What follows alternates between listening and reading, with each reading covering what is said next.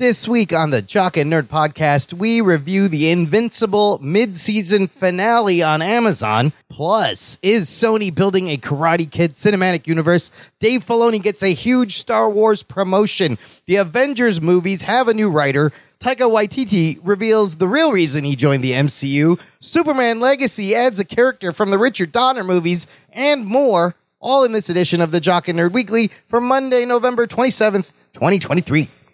Yo, yo, yo, yo, yo, this is Rob Liefeld, creator of Deadpool, Cable, X-Force, Domino. You are listening to the Jock and Nerd podcast. You want the most up-to-date comic book movie and TV news? You found it. Fun? You bet. Puppets? With substance abuse issues? Oddly, yes, only here on the Jock and Nerd podcast. Does it get any better than this? I don't think so. Listen, Rob Liefeld, creator of all the stuff you love, saying to you, listen to the Jock and Nerd podcast. So sexy, so awesome. I never miss it.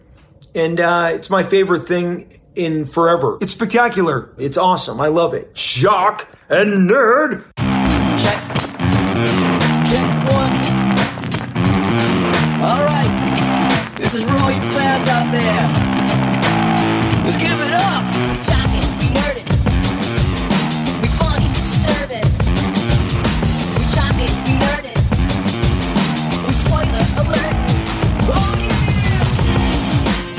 Hello, what's up, listener? Thanks for pressing play, and welcome to the Jock and Nerd podcast, where we give you comic book and superhero TV and movie news, reviews, and whatever we choose. Jock and Nerd.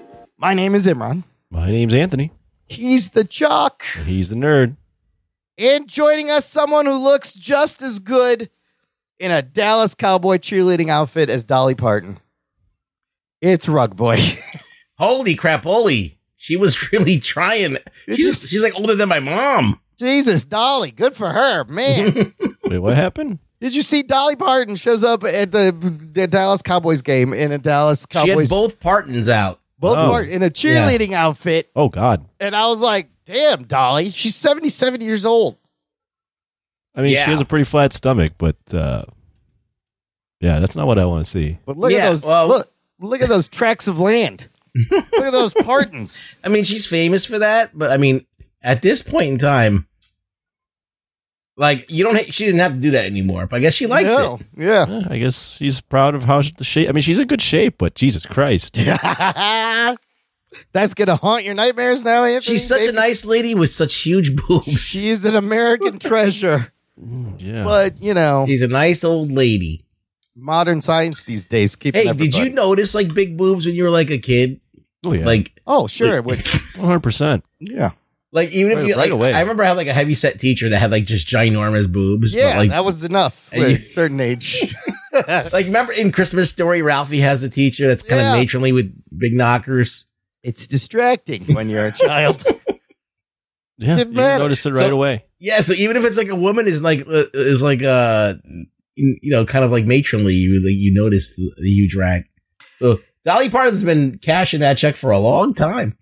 It's like some innate primal thing, I think, right? You just want to be buried in the bosom. It's comforting. It's like safe. The Venus of Willendorf. Yes. What is that? Is that the statue? Look it up, yeah. Okay, everybody, somebody Google it. Anyways, enough about the Venus. Yeah, sorry. We are here to geek out about some geek news and review some geek shit. Let's get it started. The Jock and Nerd podcast. Oh, we're going to start with some Karate Kid news, people. Surprisingly. We all love the Karate Kid. Who doesn't love the Karate Kid? I love the Karate Kid. It's beloved.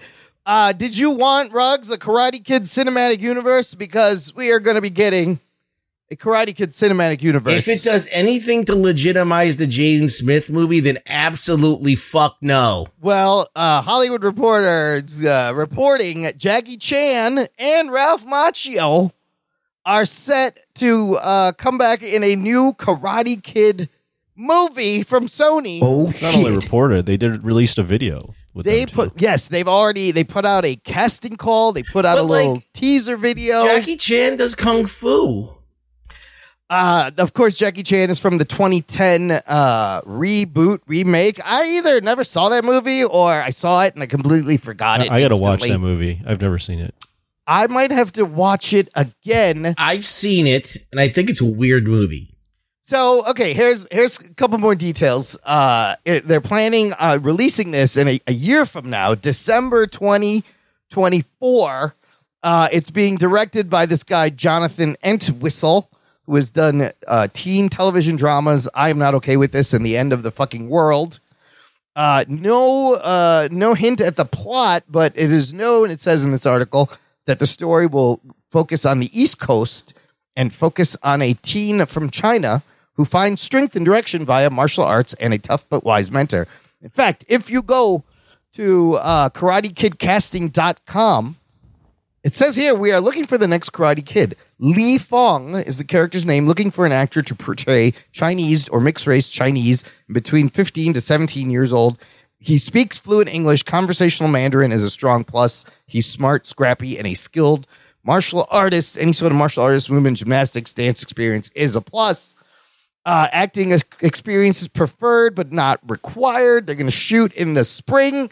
They've already had like 10,000 submissions the first day they put this out. I did submit my application because David Zika said I was still in the running. Look, I'm not that age or mixed race Chinese, but whatever. You never know. What do we think about this? Here's my questions is, I never saw that other movie. Will this connect to Cobra Kai? Don't you already have a bunch of next Karate Kids in Cobra Kai? Why are you looking for another one? There's no need for this. No, this is unnecessary. Like, you could do a Karate Kid movie, but you don't need to because you have Cobra Kai. Yes. So, I don't know what's the point of this. You don't need any new movies. Like, they all tell the same story, pretty much. Yeah, they all tell the same story, which is what it says here. Young teen finds strength and direction via martial arts and with a tough but wise mentor. Anthony, is this confusing? Do you think we need this, or are you excited for some more Karate Kid on the big screen? So I'm a big-time Karate Kid fan. I haven't seen the Jaden Smith Jackie Chan one, so I should watch that if I am a Karate Kid fan. And it sounds like that is being combined with Ralph. I think that's all now. Basically, they're implying, I mean, when you have Ralph Macchio and Jackie Chan, that this is all the same universe. Right? It could be the world. That would be stupid if it'd be insanely stupid if you had Jackie Chan or Ralph Macchio coming back and it wasn't the same universe.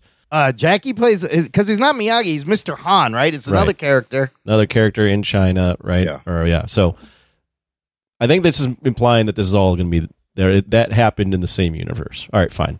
I have a little bit more of a positive spin on this. I just have a lot of questions. Yes. Like, for example, why, if hopefully it doesn't have to necessarily tie directly into Cobra Kai, but they shouldn't completely ignore it either. Yeah. Because Cobra Kai is basically what has brought back this interest, whole universe. Yeah, interest in it. So to ignore that would be a really foolish thing. It doesn't sound like the creators of Cobra Kai are involved in this, but that doesn't mean it can't be tied to it. Right.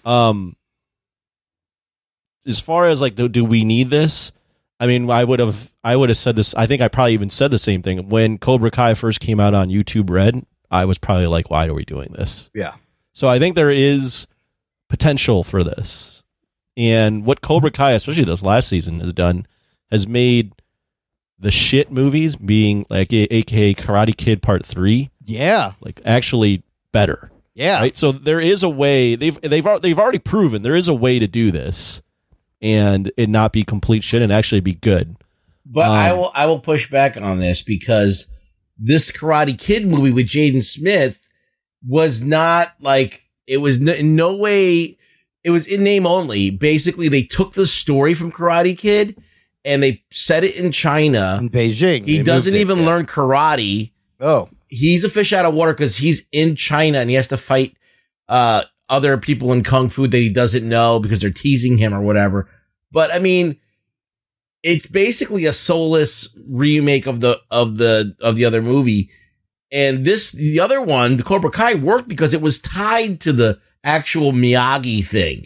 Right. And Okinawan karate and the whole mystique of what is Cobra Kai and what is Miyagi-Do and all that mysticism and all that fucking nice juxtapositions that you have. This has nothing to do with anything. So it's I feel like they're trying to shoehorn it in because Jackie Chan's a big name, I guess. I don't know. Yeah, and that's fair. I mean, I haven't seen the other one, but I mean, they had some good action scenes in it. Don't get me wrong, but I felt like it was like Ray Macchio's in it. That means there is a tie still to Miyagi. It's Miyagi-verse. It's got to be. So I don't know. Yeah. We'll see. I think there's a lot more things that I would need to see play out before I can have a fully formed opinion on it. But that being said, I also think Karate Kid, like what the essence of it is, like a teenager looking for mentorship and a lost teenager looking for guidance, right? Like, I know the karate is in the name, but it's more about like the martial art and like the old man showing this lost kid the way, discipline and stuff, right? And then like as long as there's some sort of that context, I think it could work. So we'll see. I just have a lot of questions. Like, if they're going to ignore Cobra Kai, I think that'd be a really big mistake. If they're doing some weird, like off, like different universe type thing, I think that'd be really strange. So we got to see what else is coming. Like, what are they doing? I'm game though to a Karate Kid movie. That's for sure. Did you ever see the movie Never Back Down? No. What's that one? When was that one? It came out in like the early 2000s, and it's basically an MMA version of Karate Kid. Oh, and Mr. Miyagi is Dijon Hansu or Digimon Hansu. Digimon Hansu is never from. Yeah, wow. He is about a kid who learns MMA. He moves to Florida. He's a new kid in town. Amber Heard is like the Amber girl Heard's in it. Yeah, and it's Karate Kid. It's the same fucking movie, and he learns from like Digimon Hansu how to like get his life together and shit. And except it's MMA. Is it any good? No, it's about as good as the Karate Kid is. Oh, okay. The one with Jaden Smith. It's the same level. But that Jaden Smith movie, apparently it was made for $40 million. It goes on to make $359 million. I'm surprised they didn't make more of these. But no, Jackie Chan's character, somehow they should tie it to Miyagi. They've done such great world building on Cobra Kai with the tournament and the Miyagi-verse and the... Well, I don't think they need to tie in Jackie Chan's character. The tie would be Ralph Macchio's I guess it would be the Jaden Smith one was weird because, like, the one that we know is a high school age kid, like senior or sophomore in high school, something like that. Yeah, is he younger in that one? Jaden Smith is like 11 years old. He's got a shirt off. Oh, yeah. And they're like sexualizing him in a weird way. Yes. And he has a girlfriend or he's got a love interest. That's all Will Smith's doing, no doubt. I'm like, this movie is really weird and creepy, and I don't like it. Is it worse than the next Karate Kid with Hilary Swank? In what way? Like, it's worse. Well, the next Karate Kid is one of the worst movies I've ever seen. Yeah, that is a terrible movie, but it is terrible. But no, the one with Jackie Chan is not a bad movie. It could have gone the way. It could have been an honorable and not called itself the Karate Kid and called itself like Never Back Down. Like, didn't call itself Karate Kid MMA style, you know? So there's no mention of anything from the other movies in that one, in the 2010 one? No. I thought it was a reboot. So this is an interesting. He doesn't do karate. He does kung fu. They make fun of him because he knows karate, and so knowing karate sucks, I guess, in China or whatever. So what's going to happen is Danny LaRusso causes an incursion between realities, and Jackie Chan. Look, anything could be good. Anything if you do it right. So I mean, also what's concerning is this like timetable. Like it sounds like they're going to throw this together. They want to shoot in the spring, and they're looking for someone to train. It doesn't sound like they're doing this anymore. But I remember when we first talked about this, we might have mentioned it on the show. But originally, it was going to be not have anything to do with Cobra Kai at all. Yeah. Oh. And that they were going to do this inverse thing where it was the teenager teaching an adult karate. Oh, interesting. This is how you use the internet. Yes. This is how you learn. That would have been dumb. Yeah, that would have been really dumb. I don't know if that doesn't really have the essence of it either. There's not very many times an adult is looking for a kid for like life guidance. Teach me karate, 11-year-old. I mean, that could work in a weird way, but you have to have a really good writer. Yeah, But you have to have a genius writer behind it. You think we'll see Hilary Swank in Cobra Kai? She's the only I think last so. piece. It's the last piece. Everybody else they threw in there. Here's like the speculation I saw online, because I did actually get a little bit excited because Karate Kid means a lot to me, and if they made a good movie that tied back to the Miyagi verse, not the Jaden Smith one, although now I feel like I'm going to have to watch it. Yeah, that would be awesome. You're going to love it. Because Jaden Smith one? You love 11-year-old love interests. What? But. Okay. Anyways, so the thing I've been seeing online is like, will they like pay a boatload to Jackie Chan to show up at like as a tag scene at the end of Cobra Kai and promote this? Because now this is definitely how old not is even Jackie implying Chan? it has to be all the same universe if you're going to have Jackie Chan and Ralph Macchio. Who's older, Jackie Chan or Dolly Parton? Let's see. The winner is me. The winner is Dolly Parton. Jackie is 69. 69? Dolly's 77. Wow. Make him the character from Police Story. That'd be great. What was that guy's name? I don't know. With his whole family. But yeah, I mean, either way, I'm kind of intrigued if they can pull this off with Macchio and Chan and the Miyagi verse and somehow keep it going. I'd be more. Oh my God. I'd be more in tune if they could pull it off if the Cobra Kai people got involved. Yeah, this is all different people, so it might, but you can't ignore that completely. That's the thing. That would be dumb. That would be really dumb. But those kids are getting old, so like you need another kid. You don't necessarily need it to tie in directly, but you shouldn't ignore it. Like Ralph Macchio's character shouldn't start the movie and Ralph Macchio's character is like this guy that's hasn't done karate since the 80s. Right, like none of that happened. That would be weird. Which would completely nullify everything that happened in the Cobra Kai. I mean, just them showing us the movie from Johnny Lawrence's point of view is the most brilliant fucking thing they could have done in the beginning of that series. So good. Turned me. Danny LaRusso's an asshole. I'm Team Johnny. Anyways, listener, let us know what you think. You could join this conversation by joining our Facebook group. It's called Jock and Nerd Nation. Jock and Nerd. There is a link in the episode description. It's a closed, exclusive group just for you. Cobra Kai, live or die. What is their motto? No mercy. No mercy. Yeah. No mercy. Mercy is for the weak. Oh, you got to show a little bit of mercy. What did you say instead? I said live or die. Cobra Live or Kai. die? What is that? Isn't that like Terminator? That's a James Bond movie. Live and let die. I don't know. I don't know what I'm saying. Let's just move on. Imran. A little bit of Star Wars news. I like when he tries to pull something out of his ass and it doesn't hit at all. No one knows what he's talking about. No, it smells like shit. That's what happened. I don't know what that happens all the time. I cut out most of them. Star Wars news, Ruggs. Anthony's not going to give a shit, but Ruggs, give me your reaction to this. Dave Filoni has been named Chief Creative Officer of Lucasfilm. Oh, shit. CCO, and what this means... it means nothing. In his own words, he said, quote, in the past, in a lot of projects, I would be brought into it. I would see it after it had already developed a good ways.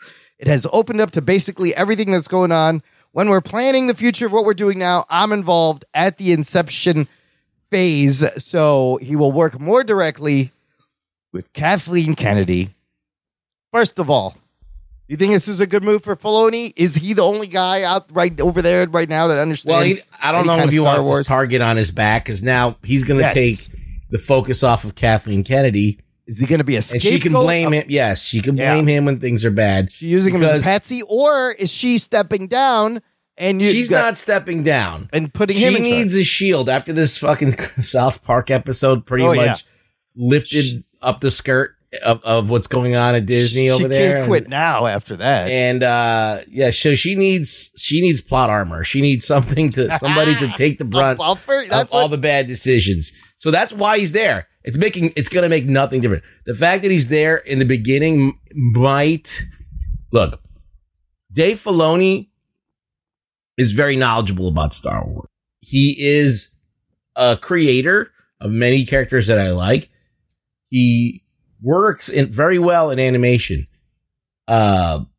Theatrically and in live action, he takes a little bit of a step down, but still, I see promise. He's just starting out with that. Like, his first few cracks at it. But I don't know if this is going to save Star Wars. I really don't. I think Disney's doing a lot of posturing. Yeah. And I could get into this deeper if you want, but basically there was like a meeting where Disney executives were talking to their investors, and they were saying, listen, we are not going to change course. Like, we have social and environmental goals. Yeah. And we know that it's going to affect our money and the way we do things, but we're doing this for altruistic reasons. And so as an investor, you need to be informed of that. You know, so they're going to stay the course. They're committed to not really changing anything. They're just trying to change the perception of what Disney is doing by switching people around, doing this and doing that. So I don't think it's going to make a lick of difference. No, that's Nothing. interesting you say that, because I think all the stuff that they're planning, none of that changes. They're still moving forward with whatever Star Wars stuff is happening. And Kathleen Kennedy is the one that I think gave them this promotion. Also, does those being good at animation and TV, do those skills translate to being an executive, a chief creative officer? Maybe, I don't know. But if he just handles the overall narrative, at least there's a guy looking after like the story, and you don't have a trilogy that has nothing to do with each other, 3 movies like they just did. But I think you're right. I don't know how much this will change. I doubt it's going to be a huge change. I feel like, as I said, like Kathleen Kennedy's feeling a lot of heat. Kathleen's. She's feeling a lot of the heat here, and she needs something to look like she's doing something, and this is the best they could come up with right now. But you don't think this is you don't think he's the best option they would have? Well, yeah, obviously, like him being such a knowledgeable person about Star Wars and a creator of a lot of characters is important, but she's not going to give him total autonomy. He can't fire people. He can't make big decisions. Right. She's behind all the real decisions. He's just being involved in the inception, which, yeah, I think is great. But I think at the end of the day, if Kathleen Kennedy's got the veto power, what's it really, what are you really empowering him to do? And she's the one who wants to, she wants the glory, right? She wants to go out like looking like she didn't just ruin this whole entire brand.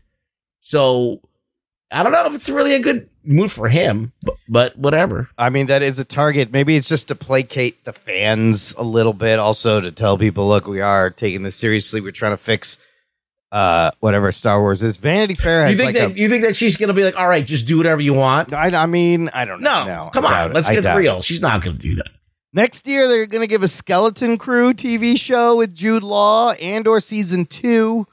There's the long-ass Vanity Fair article that they posted all this in. It's very in-depth. He talks about Ahsoka season 2, and he's getting a movie. So, yeah, there's going to be a lot of Star Wars still coming out next year.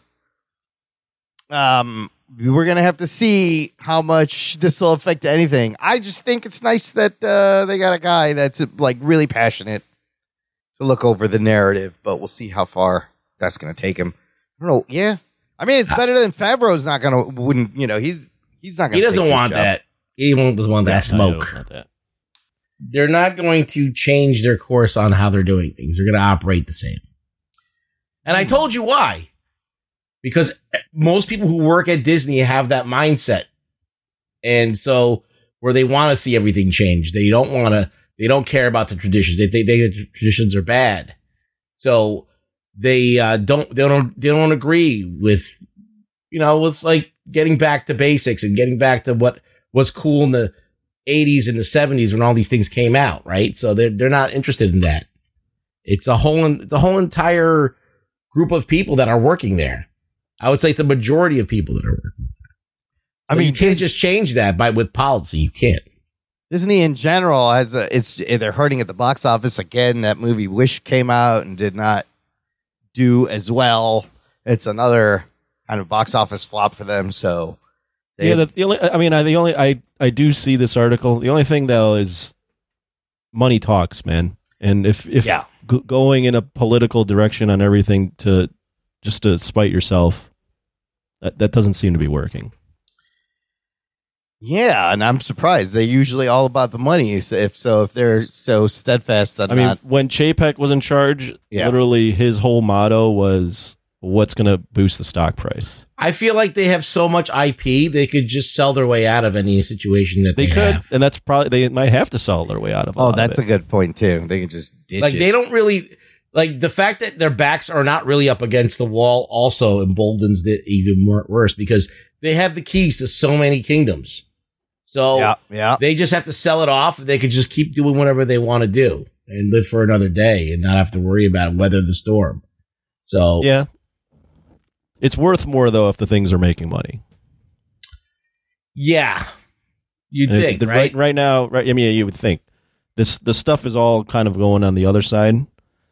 One thing I saw when Chapek was involved was them being so obsessed with the stock price. That's why they did that Disney Investor Day.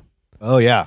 When they were like, basically what Chapek did was he told like Kathleen Kennedy, everyone, all the creatives, just announce things that are on the way. Oh, right. Even if they're like even if they're like half-baked ideas, just announce them as official. Yeah, the stock will take a nice hit. Yeah, because the stock, everyone, investors are like, oh shit, look at all these things are coming. Yeah. That's why like they announced all these things, and you're looking at now like half of those things never even got made or are already out. Like they're not happening. Yeah, they're pulling back on a lot. I saw another thing, they may pull back on their special presentations, which is a shame because I think that's a better way than the TV shows for them, but they're going to be cutting back. Speaking of the MCU, let's move on to this we talked about Avengers. The two Avengers movies coming up, Kang Dynasty and Secret Wars last week. A lot more rumors, but here is something that's not a rumor. Deadline reporting Loki creator Michael Waldron is going to be writing Avengers the Kang Dynasty, and he was already had the job of writing Secret Wars. So he wrote Doctor Strange and the Multiverse of Madness, created Loki, two very heavy multiversal things. They got one writer writing both of them. That's great. I think he's a good pick. Now they just got to pick a director. First of all, what do you guys think of Michael Waldron writing both of these movies? It's not Marcus and McFeely like I wanted. He was the Loki guy, right? He created Loki and wrote Multiverse of Madness, Doctor Strange 2. Oh, interesting. So he knows his multiverse-ish. He would seem to be a better... I like the Loki stuff. I gushed over that.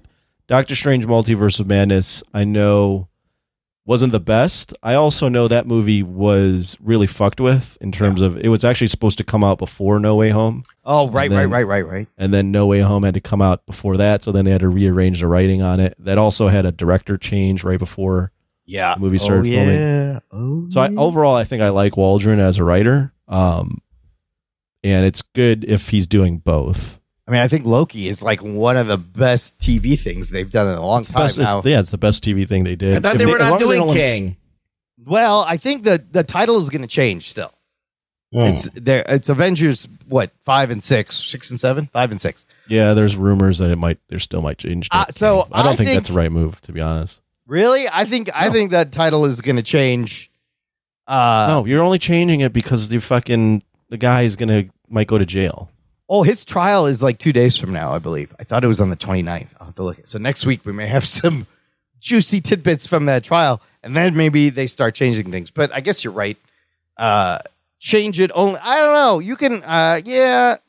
You could keep the title, but I really think they're gonna. The title doesn't necessarily mean anything, but yeah, I think Kang should still play a part in it. I don't think you should just completely write the guy out of the movie. Kang is a huge multiversal villain. Yes, yeah, the character is fantastic, and he hasn't. You got variants built in. You can do whatever you want. Yeah, it could be anybody. Speaking of Doctor Strange Multiverse of Madness, the rumor who's to direct the two Avengers movie, the latest rumor, Sam Raimi. Wow. Daniel Rickman is reporting. Now, I fucking love Sam Raimi, but I'm going to say, no, don't do that. Oh, shit. Don't. I don't see it for Avengers. I saw it for Doctor Strange, and yes, that was like a layup for him. Like Doctor Strange is right in his wheelhouse. Yeah, exactly. And he wasn't able to pull that one out. He got a chance to have a musical note fight in the air. It's I perfect. like Sam Raimi. I'm with you. I'm with both of you guys. I like Sam Raimi a lot. I think Doctor Strange Multiverse of Madness, I think we got a pretty nerfed Sam Raimi. Like, we got a little bit, but it wasn't a full Sam Raimi movie. It was like a weird Sam Raimi MCU movie, which at the end of the day really served no one well. Yeah. Right. I hope that's not what I would want for Avengers. And as Ruggs mentioned, I don't even think he's the right, like, Avengers. Like, that doesn't even seem like it fits him at all. No. I don't think it's a good Then again, he fit. did Spider-Man, so I don't know. But Spider-Man kind of fit him, you know. It's got Did it? like body horror and like He weirdness. added that to he it. added all that. Yeah. Well, Spider-Man's just weird. It's a more weird story. It's not a traditional like Superman or whatever. Like, it's kind of like this. There's a lot going on there. That's kind of there's comedic aspects to it. There's you have to identify with the nerd, and Sam Raimi can do that. Yeah.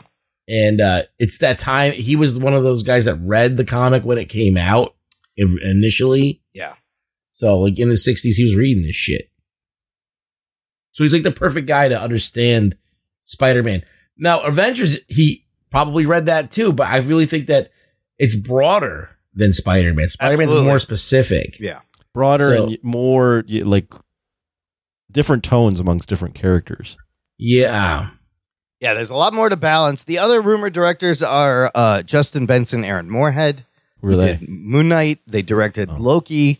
They're directing Daredevil Born Again. So those guys, I think, could be your new Russo brothers.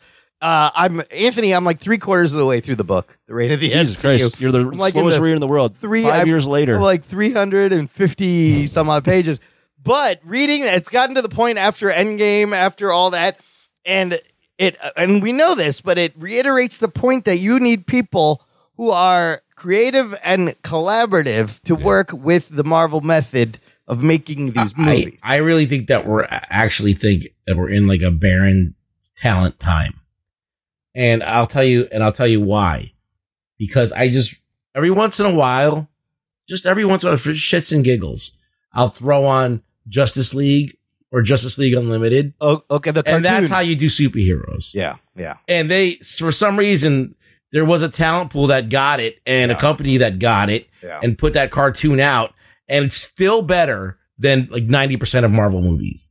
Any episode, you could pick any episode of Justice League, put it on, and it gets the characters fucking away. spot on. Yeah. So, I don't know. Are there people that can do that now? Probably. Are they the ones that maybe too old to write or too old to be in the writers' rooms? Maybe. I don't know. Probably. Who knows? But it can be done. They're just not doing it. So it's weird. Like these team books, these like Avengers. Yeah. Like that should be a fucking slam dunk for like a good director, a good writer. Like if they know the material. There's so much. Absolutely. It's a fucking layup, right? There's so much. But here's the thing, right? Right now, I just saw this article in Forbes. It was kind of interesting. And the guy. I don't know. It wasn't a layup before Josh Whedon got. Everyone was talking about, how are you going to do this? How is this going to work? Well, you can do it. I mean, you can. I mean, we're watching Invincible. And there's a very rich cast of characters that interact with one another. Yeah. Gen Z's doing it. Yeah, the boys does it. Who's doing it? Who's the people that they're now? Who are they calling upon to do this? Now, I think with Gen V and boys, there's a little bit more license. Like no one knows these characters. They're not something to compare to. We don't have this like built-in feeling of what it should be like or what the stories are because we don't. A lot of people didn't read them, but Invincible obviously has its fans, and they're sticking pretty close to the comics, from what I know. Obviously, it's like right out of the comics. I heard the boys the show is better than the comics, is what I see people saying. Right, so it can be done. It just with Avengers, you've killed off all your good characters. Well, that's my question. Who leads the Avengers now? In the book, they mention, and they did the whole Black Panther chapter. It's very good, and it's tragic because he was probably going to be one of the leaders. Yeah, he was T'Challa, along with possibly Spider-Man, your Captain Marvel, Doctor Strange. They're going to be set up as the leader of the Avengers, and now T'Challa's gone. Nobody knows who fucking Spider-Man is. Captain Marvel just put out the lowest fucking box office movie Marvel's ever put out. Who's leading these Avengers now? I think that you need a good Captain America to lead the Avengers, or some other character. Sam Wilson, Captain America, can he do it? Has he gotten enough? I think I saw an article or something, a blurb where they mentioned these. There might have mentioned 4, but I know they mentioned these 3. They were saying that Deadpool 3, Shang-Chi 2, yes, Doctor Strange 3 are all leading into. Spider-Man 4, I think, also was in that might have been the other one that are all leading yeah. into Kang Dynasty or whatever they call it. Like, so if those are the movies, then those are your leaders. I mean, right? Shang-Chi is a great pick. Like, I want to see more. I like of him. Shang-Chi. I think there's potential for that character. Spider-Man would be like a natural, like that would be an easy thing. Character's not necessarily a leader, but he's just popular. What if Doctor Strange is a multiversal character? What's that? Wolverine. Well, yeah, and then the Wolverine or Deadpool. Hugh Jackman's Wolverine and Tobey Maguire's Spider-Man is the other. What if he was the leader? I mean, give me X-Men versus Avengers then, if you're going to do that. No. And then you have the Young Avengers, but I don't know if any of them that's going to be a whole separate thing. Like, you can't have them lead the Avengers. Spider-Man No Way Home is on Stars still, but they had like a free Stars weekend, and I finally got to watch it again because I was just going to rent it, and fuck, that movie is so much fun. But everybody, I guess people know who Spider-Man is. They don't know who he is. Is that enough to give him the lead? Have you read that portion of the book yet? The No Way Home part? No, I'm right before that. I got just to the end of Endgame. Then I won't spoil why they wrote the movie the way they did. Oh, man. The book is so good. All right. I love how it's like movie by movie. So, yeah, I'm right there. So that'll be interesting. And until we see Deadpool 3. It'll only take you another 5 weeks to read the rest of it. That's fine. I'll get it done by the time 2025. Instead, you're watching reruns of that show. What was it? The DC show Powered or whatever? Powerless? Yeah, you're just wasting your time watching the most crap. unfunniest show ever. But it had Vanessa Hudgens. It's nice to look at. She's nice to look at. Yeah. Absolutely. No, I got to watch Perfect Strangers every week, a show from 34 years ago. It's only like a half-hour episode. I know. I'm watching. I watched a bunch of other dumb shit. Anyways, did you see this other article about Taika Waititi finally just admitted he's like, oh yeah, I did Thor for the money. I didn't really read Thor. I didn't like him. I needed a paycheck. My kids were starving. Is anyone surprised? Anyone that watched his shit? No, knew he didn't. He didn't care about the characters at all.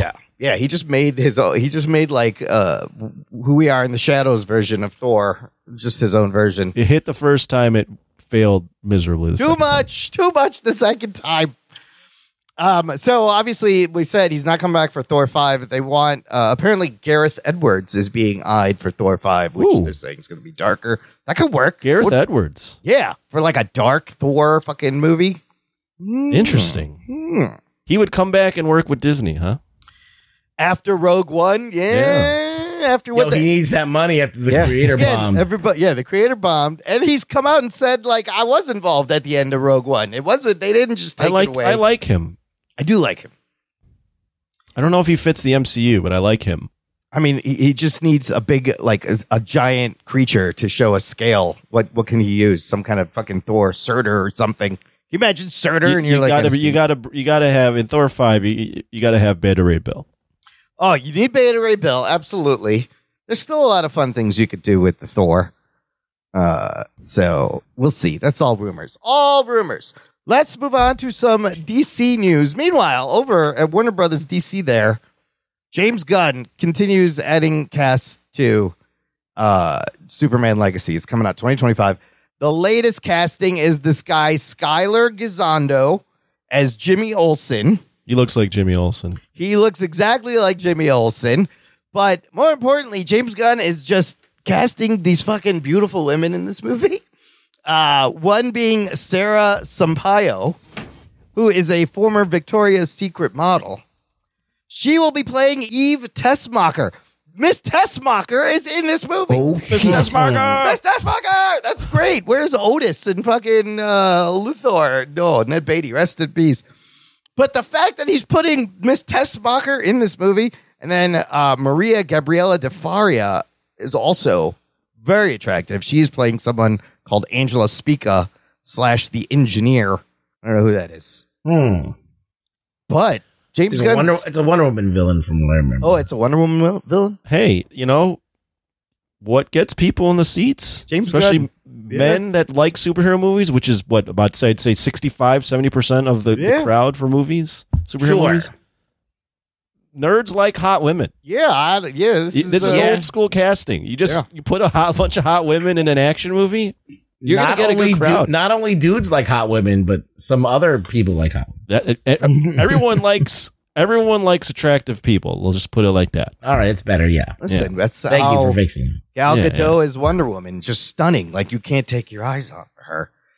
But he's stacking the cast with... No one wants to see a bunch of people that look like them on screen. Real looking people? I see myself every day. I don't want to see myself represented on screen. That's maybe like the most like beautiful version of yourself, but not someone that actually looks like yourself. And then when you do have a character that's ugly and fat, what do? You get a good looking dude and you put him in a fat suit and makeup. Yeah. That'll fix your problem.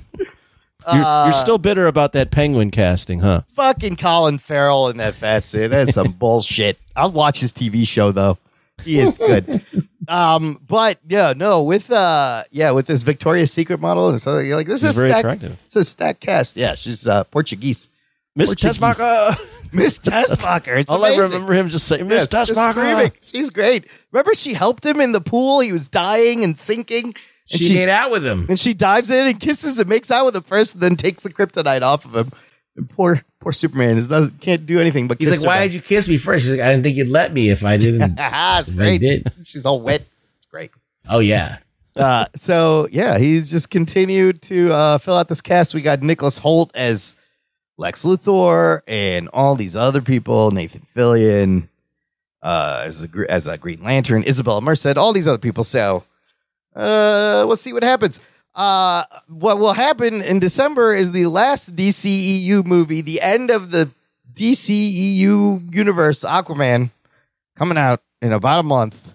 And it doesn't look like it's going to open to a lot of money. They're saying it's going to open lower than the Marvels, 32 to 42 million. At the December 22nd holiday. Are you more psyched to see this or the Marvels? You know what? I'm actually more excited to see Aquaman, believe it or not. Really? There's no Iman Vellani in there. Come on, Imran. Don't lie to us. I mean, Iman Vellani's great, but like the crazy batshit things they're showing in this trailer, I just can't wait to see how it all just gets squished on the screen. This might sound like I know he didn't ask me, but this is a Marvel. Sound like a Marvel homer answer, but I was more excited to see the Marvels. Yeah, because at least I know the Marvels meant something to the universe. Yeah. I know that this is a fucking lame duck movie. That's there's a potential that this guy, Momoa, is going to be Lobo by the time. Yeah, James Gunn gets his hands on him. I bet as soon as this movie's out, give it a couple of weeks, and they're going to be like, Momoa is Lobo, and they just announce it. Did you see him on Saturday Night Live? Yeah, we talked about this last week. It was not that funny, except for the one thing. But look, I think it's funny that box office, like the Marvels, is getting trashed for the box office, and yeah, it's low for a Marvel movie, but all the movies have been doing pretty bad lately. But this Forbes article suggests that it's not as bad as everybody. Well, look at it. Five Nights at Freddy's and Barbie did amazing balls. Yeah. So when you got these unknown, untested movies coming out, then you got like things that are a lock, not making money. It should be like, whoa, like something's up. So Forbes is saying if you take all the movies, the 22 movies in the Infinity Saga, and the money they made, and average them out, those movies came around to $935 million per movie. Okay? If you take the 10 movies released in the Multiverse Saga and what they've grossed and divide that per film average is about $815 million per movie, which is not far behind what they were doing before. In fact, I believe Guardians of the Galaxy Volume 3, I saw a note. It will be the only movie with a budget of $200 million plus that will earn a profit this year. That's what they're saying. Wait, how many movies versus how many movies? Let's see if we're comparing to apples to apples. So 22 movies in the Infinity Saga, which made about $20 billion. And then 10 movies released in the Multiverse Saga, they made about $8 billion. So it's a little, they're tracking a little less. Yeah, I looked at your article. I mean, when you compare Marvel movies to other movies, they're still doing well. But as an admitted Marvel shill, they're not going in the right direction. Like, this is not good. That is true. Even Thanksgiving weekend couldn't help the Marvels. Like, there's, I think this is a good way to like spin it, but that's the facts bear out that this is not. It's not good. Well, like they found some kind of weird way of looking at it where like it stacks up okay. Yeah, you can stack the numbers any way you want, but the recent trends are not looking good. Right. They're not going to do it. They're not changing course. Give them time. They need a break. I think the break with the Deadpool 3 next year is going to be good. Because I was reading this other article and someone's like, look, the best thing you could do with a franchise that nobody's doing is give it a break.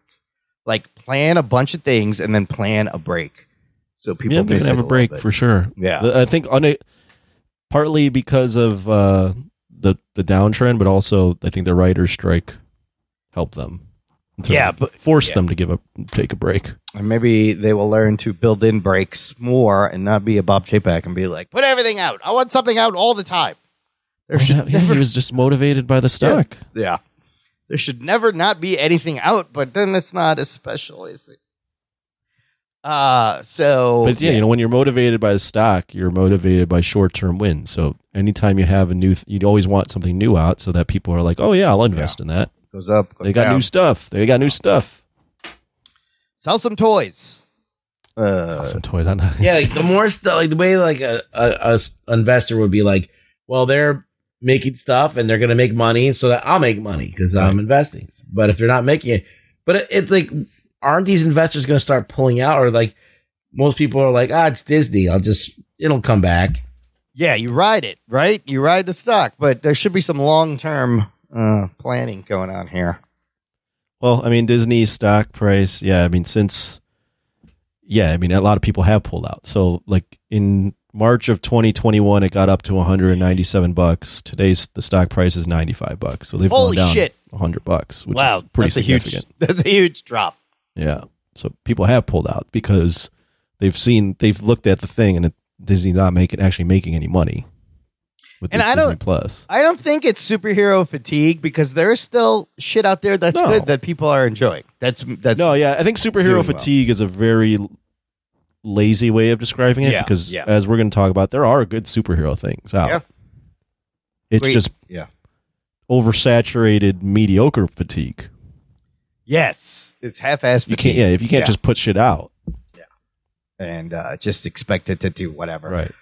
All right, we'll see what happens. The end of the year is always very interesting with stuff. So let's take a quick break here, fellas. Cut some promos. We're going to play some promos.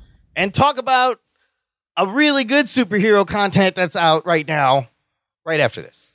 After these messages, we'll be right back. What's up, everybody? This is Mr. Throwback Thursday from the Mr. Throwback Thursday podcast, along with my co-host Bill. Every Thursday, we bring you classic hip-hop. Classic. You know, all the good stuff, the stuff that you forgot about, the golden age, pre-golden age, back to the original era. For all the pioneers, I'm going way back, way back, way back. Each week, we bring you hip-hop headlines, so we let you know what's going on with your favorite artists from back in the day. We bring you Wu News. We dedicate an entire segment just to the Wu-Tang Clan every week. Wu-Tang Clan ain't nothing to fuck with. We bring you 2 records. One is a one and done. One is a record of the week. We give you an artist of the month. We give you all the classics. Classic. Straight classic. Come and check us out. Every week we're on iTunes, Stitcher, and at MrThrowbackThursday.com. And if you remember nothing else, always remember, new school stale, old school fresh.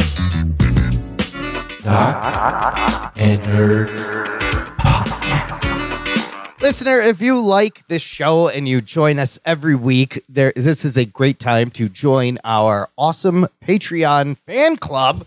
Visit jockandnerd.com/Patreon. Jock and Nerd. And you can give back and support the show and ensure that it keeps coming out. We appreciate all the continued support we get from our listeners, and our Patreon community is our favorite. And this is a good time to join because there was going to be a bonus episode on our Patreon exclusive podcast feed that already features bonus content. The shows come out early. There's instant reactions. Anthony, you want to tell them what we're doing? Yeah, we for the listeners that have been contributing in the You Pick It tier, we fully acknowledge that we've been a little bit behind on reviewing the movies you've picked. There's a couple still, due. A couple more we got to do.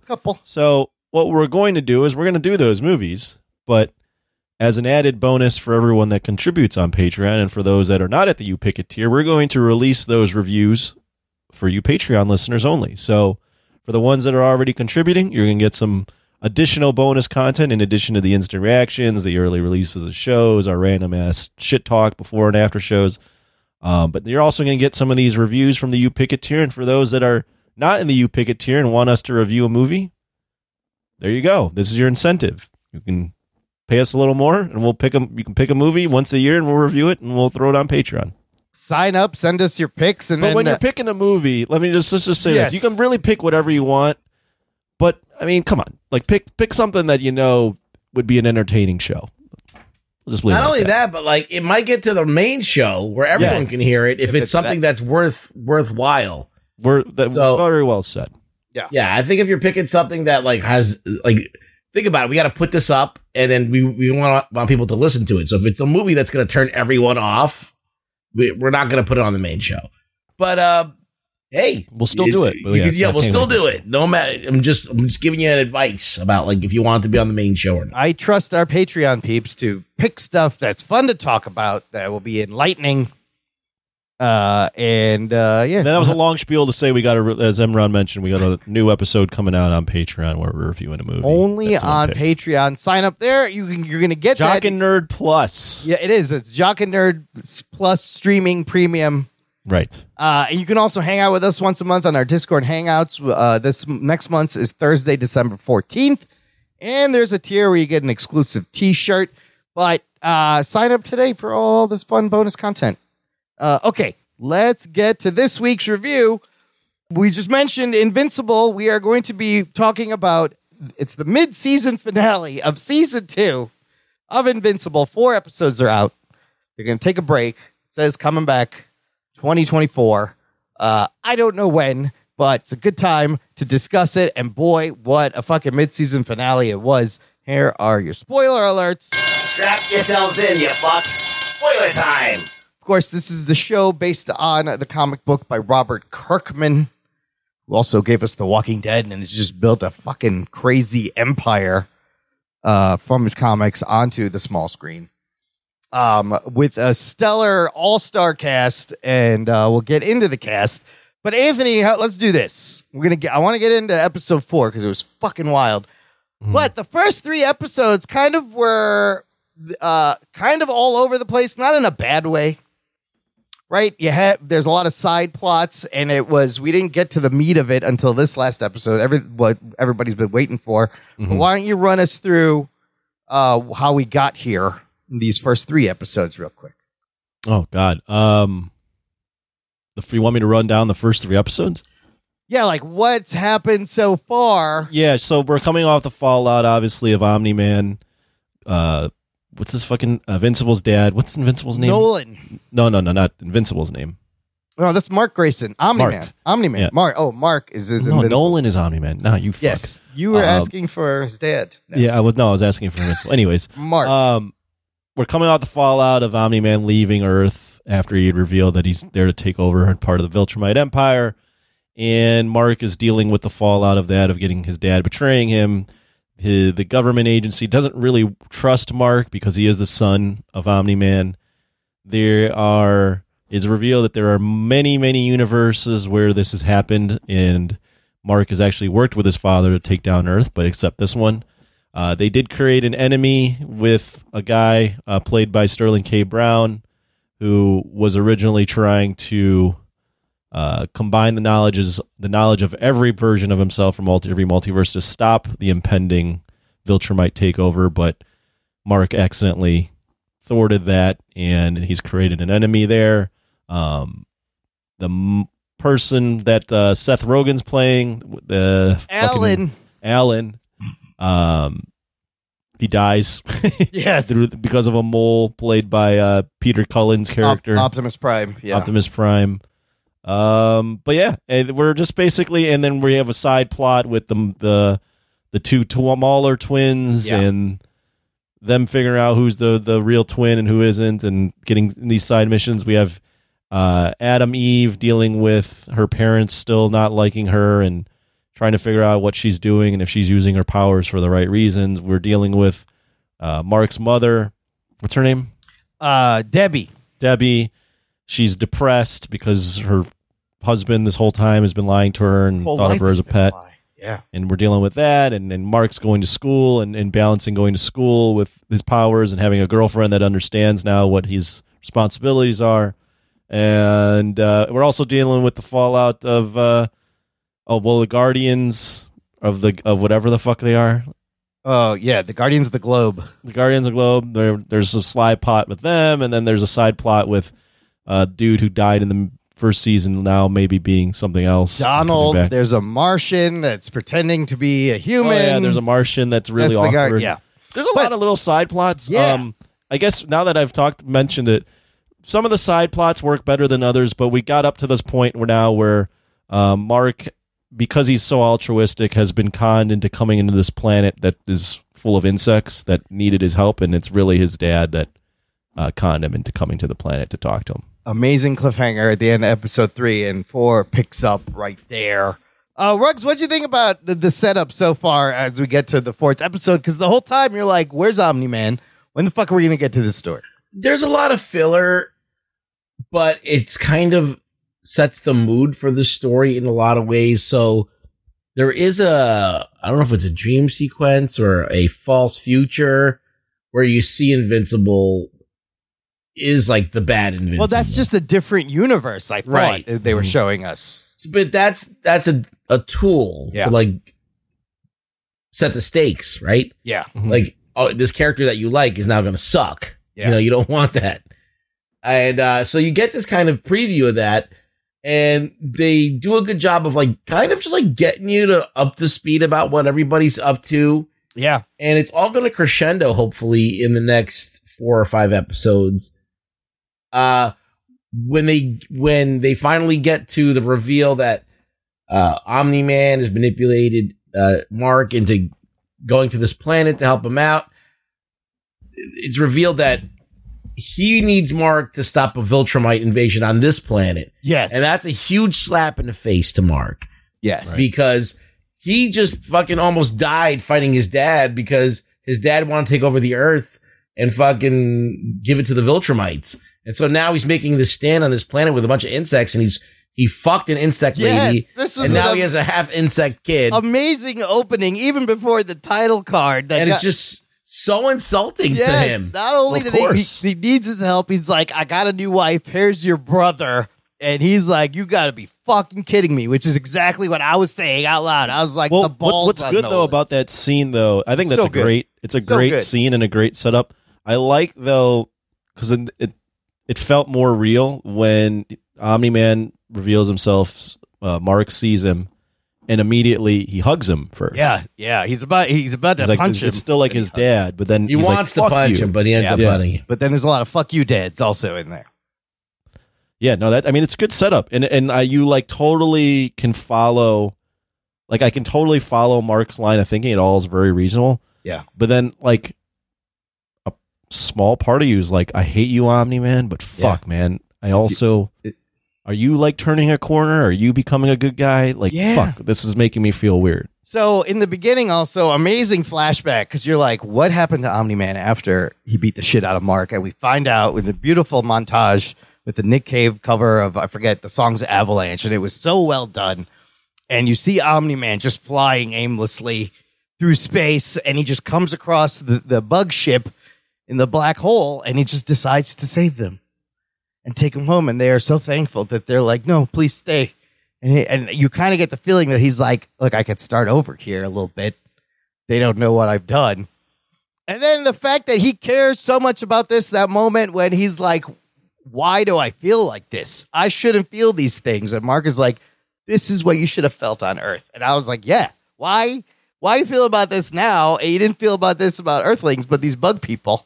Well, the irony too is he feels this way about a species that, like, if there was any species to think like their life wasn't worth saving, it'd be this species that is like very ugly to them, and then also they only live like less than a year. They live a year, so that little brother is going to be grown up very soon, and then he's going to be dead. And then I love, if you notice the title cards, every episode kind of crack away more, revealing something underneath. Whenever he says, I'm invincible. Yeah, if you notice, like every time it's more cracked. So yes, and you're just like stunned like Mark is. It's so, the voice acting on this fucking show is so fucking good, dude. This episode was great. It's like so it really good. was so good. There was that part where she went to the grave of Nolan. Yes, Debbie, Debbie. like the fake grave that he's not in. Yeah. And she's just sobbing. Yeah. Right. And I'm like, this feels just as powerful as if I was watching live action. Oh, absolutely. Absolutely. And she's like, I didn't know you. Because everyone, especially when they tie into the Omni-Man stuff, yeah, everyone's reactions and the way everyone's acting, even though it's a cartoon or animated, it all feels so real. Like, it feels how real people would act in these situations. It's complex. Because they're not just super black and white people. Yeah. They all feel like people. Yeah, and like you almost sympathize for fucking Omni-Man this episode. Almost, yeah. Did it's it like, make you sympathize with him? Like he was protecting his family, and I was like, this fucking guy. Now I want him to win. What we get, so he tells them the Viltrumites are coming. And well, he's like, and just on that note, like that's exactly what I praised like Loki for, right? Yeah. Is like you take a despicable character, and there's still some work to be done for sure. But you take a despicable character and you're like, fuck. Redemption. Like, it's good. This character, that's the human experience, right? Not necessarily you're going to fucking mass murder everybody, but you commit a big mistake and then you like work your way back at like, maybe not like fully atoning for the mistake, but like doing the best you can to get there. And he's doing the best he can to change. Yeah, you can tell he kind of wants like to make up for what he did on Earth. But he's changing because of like the circumstances he's in. Do you think this is a ruse though? By Omni-Man? Yeah, like he's just manipulating everything. I feel like that he's a master manipulator. That didn't fully. That was in the back of my mind too. I was like, is he just being an asshole again? Yeah, but if he said, why would he set this up? Like that we are given a brutal battle. He's going to be executed. He left because his he's post. still. If he can't save these people, he could still be like, we can save Earth by taking it over and being in charge of it. Well, he doesn't. I don't know all the Thraxians get killed. He doesn't even save those A lot people. of them do, yeah. It seems like Whoever's in the cave is not dead. Yeah, so there's the cave scene, and that's also great because Mark he starts talking to the wife and the baby, and then he protects them, and he's invested because it is his dad. That cave battle is amazing. He thought he killed that guy. This fucking 2-on-2 battle between the remaining two soldiers and these two was unbelievable. Hair whip lady was great. And the brutality, the moves, back and forth. Mark not being able to kill and Nolan going, look, you kill or you're going to be killed. You have to act like a Viltrumite. These people are here to kill you. And he does hesitate and it gets him stabbed. But then Nolan... he kind of lets go a little bit. He does. He starts to show that he can hang with these guys. After getting cut a bunch of times, he sees the dead bugs, and he's like, all right, fuck this. And he's like, stop holding back. This isn't Earth. And, at that point, you're with Nolan. You're like, yeah, motherfucker. This lady's going to fucking kill you. What are you doing? And so he gets stabbed, and then Nolan punches that guy's head in, which is amazing. And then he elbows that lady in the mouth to kill her. But they ultimately lose. That dude was not dead. That was great. And comes back, kicks him in the back. You hear bones cracking. And then he dies. And so Nolan is being taken back to Viltrum to be executed. And the other guy, that's Clancy Brown voicing that guy, tells Mark, you have to complete your father's mission. And I love the advice he gave him because you can kill a couple of hundred humans to get them to capitulate, but we will kill millions if we come back and these people don't bend the fucking knee. Right. I was like, holy shit. And then Nolan's telling him, read my books. Apparently he wrote a bunch of books. I didn't even know that. Except Debbie has now given away all the books and they're on the fucking curb. I think there's clues in there on how to defeat the Viltrumites. No, yeah, it's a hell of a setup for the next part of the season, right? Like, it's like, how the fuck is Mark going to get out of this? Yeah, he's fucked. They're going to kill his dad. And then they've setting up the Angstrom Levy and the Dimensions. I'm interested to see where what that do the Viltrumites want with the Earthlings? The fact that they can fuck them and make more Viltrumites? Yeah, they're just taking over every planet. And Earth is a worthy planet. He did mention there's rules on who they can reproduce with. Like, it's right. better Earth, with humans because they're better. closer. Yeah. And they just want to take it over. Yeah. The guy's like, you had a baby over here too? Just wants to fucking kill everybody. I just can't believe he fucked that thing. Yeah, how does that work? Where, I bet... I put my penis in your cloaca. In your cloaca. What are your guys' thoughts on... I think we're all in agreement the main plot is really good. Yeah. What are your thoughts on some of the side plots? Well, I like some of them. I like that a lot of people are suffering from identity crisis, right? That's a big theme. Mm-hmm. Like, Debbie doesn't know who she is. Donald finds out that he died and literally doesn't know what the fuck he is. That's great. And even Adam Eve, she doesn't know how to be a superhero. She almost gets a couple killed. I feel like that Adam Eve has got the most power in the entire fucking show. And she just doesn't know how to use it.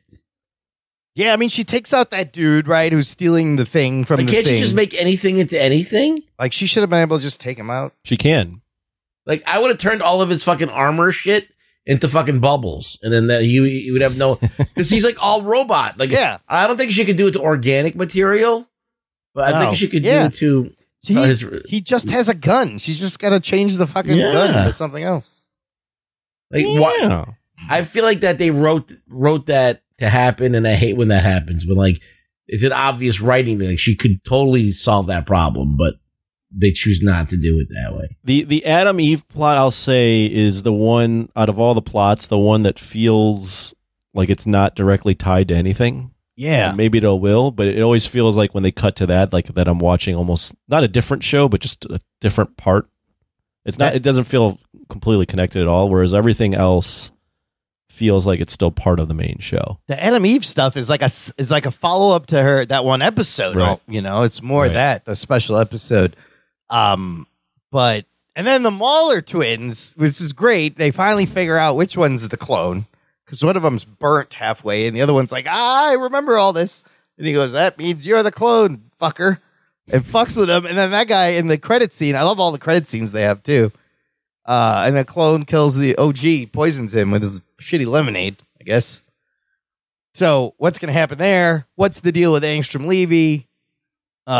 What's the deal with Donald? Like, some of this stuff is very good. Mark Hamill was that guy who visited Debbie, Art. We just got to shout out this fucking amazing voice cast. Stephen Yeun doing an amazing job.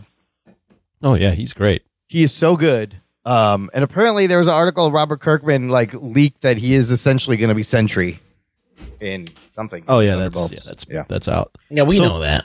So what makes the show so good? I think that they stick to the main narrative, and the narrative is something that's universal. So the narrative is about, your parents and being able to trust your dad and wanting to be like your dad. And then you find out like your dad is an asshole. Yeah. Mm-hmm. And everybody can relate to that. Mm-hmm. And people want to be heroic. People want to do the right thing. I think being a hero is an interesting thing to talk about.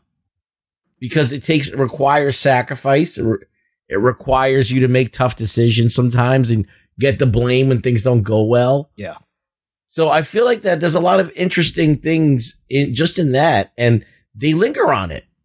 Where other shows make it about other things, and the heroics and all that stuff is kind of,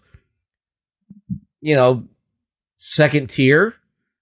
I feel like this really gets to the meat. Like you really get to know Mark. You really get to understand what he really loves his dad. His dad is like his hero. Yeah. Mm-hmm. And that his dad was like this big driving force in like the entire culture that he grew up in. And now he has to deal with like, not only that he's evil, Mm-hmm. but, like there's a whole bunch of other mustache dudes that are like out there. A whole planet of him just out like there. him. Yeah. Yeah. So I agree. it's pretty heavy. It's very similar to like Star Wars, like that father fucking son thing where Darth Vader. Yeah. And those are, George Lucas picked that theme for a reason. The It's universe. very powerful. Yeah. It's layered. It's nuanced. The dialogue is this. It's believable and sincerely delivered. Yeah, I agree with everything. I think the show more so, and this isn't good or bad, it just is the way it is, but more so than The Boys, very much leans into underdog superhero story, right? Like the odds stacked against him, but he still ends up trying to do the right thing. They execute all that really well, and it's animated and voiced really well. And then you also have like the adult side of it with the brutality and then some of the more adult themes. But yeah, I think at the end of the day, I think it's a show that everyone can relate to, like Rugg said, and everyone wants to see a superhero be a superhero. And that's what Mark tries to do. The first 3 episodes like really helped you connect to Mark even more. Just the stuff of him going to college, banging his girlfriend. Like you needed all that, and it was a great build up. I mean, even the first episode, he tries to do the right thing, right, and fucks he it gets up. sent on orders. He does the right thing, right, in his mind, but by doing the right thing, he's created this like supervillain. Yeah. That was trying to actually also do the right thing. They just didn't know that they were going at this. They It's were very going about Spider-Man. the same way. It's very I was going to say Spider-Man. there's a lot of Spider-Man in this. Very Spider-Man. Well, Spider-Man is, my opinion, is one of the best superheroes. Like, if it's not the best, it's in the top 3. Yeah, it's just the perfect like concept. So if you're taking the Spider-Man playbook, it's just like the Spider-Man Superman playbook. All right, so you got Superman and Spider-Man combined now. Yeah. Yep. You've somehow thrown all that into the Matrix. Like you have the teenage angst, the the kid who's learning to be a hero and kind of like having the odds stacked against him. He's the underdog a lot of the time. He creates his own enemies by accident a lot of the time. Yeah. And then you got the Superman aspect where like you have this godlike figure that, that is, Can you trust him? Yeah. yeah. So it's like, he made the milkshake. He made the fucking Superman, Spider-Man milkshake. And with the hint of Star Wars with the father. Yeah. The bad guy. It's all like good stuff that we love put together in a great package. And Mark's got the thing where he's going to do the right thing and you buy it. Like that in the first episode with the Atlanteans when he's fighting that thing and Cecil's like, just leave. And then it gets loose and it starts attacking them. And he's like, no, I'm going to go back. Second episode. Oh, it was the second episode. Yeah. He's like, no, I'm going to go help them. And I love the moments when he doesn't listen to Cecil, actually. Well, yeah, he's like, I think Cecil says something like, "You're not your father," and he's like, he said, he goes, paraphrasing, exactly. he's like, "That's exactly why I have to go help them." Yeah. Yeah, it's great. It's a great show. So good. So far, it's pretty. I mean, so far the second season has been good. I mean, the only criticism I have is some of the side plots at times can be a little. They can take away from the forward momentum that what we all care about, which is the main story. But I get what they're doing. They're building a world, and they're continuing to build a world around. Yeah, them. I think they're trying to spread it out as much as they can. They don't want to just bet it out all on Mark's shoulders. They want to be able to pad this out to other things. They're trying these little the other show with the girl. What's her name? Adam Eve.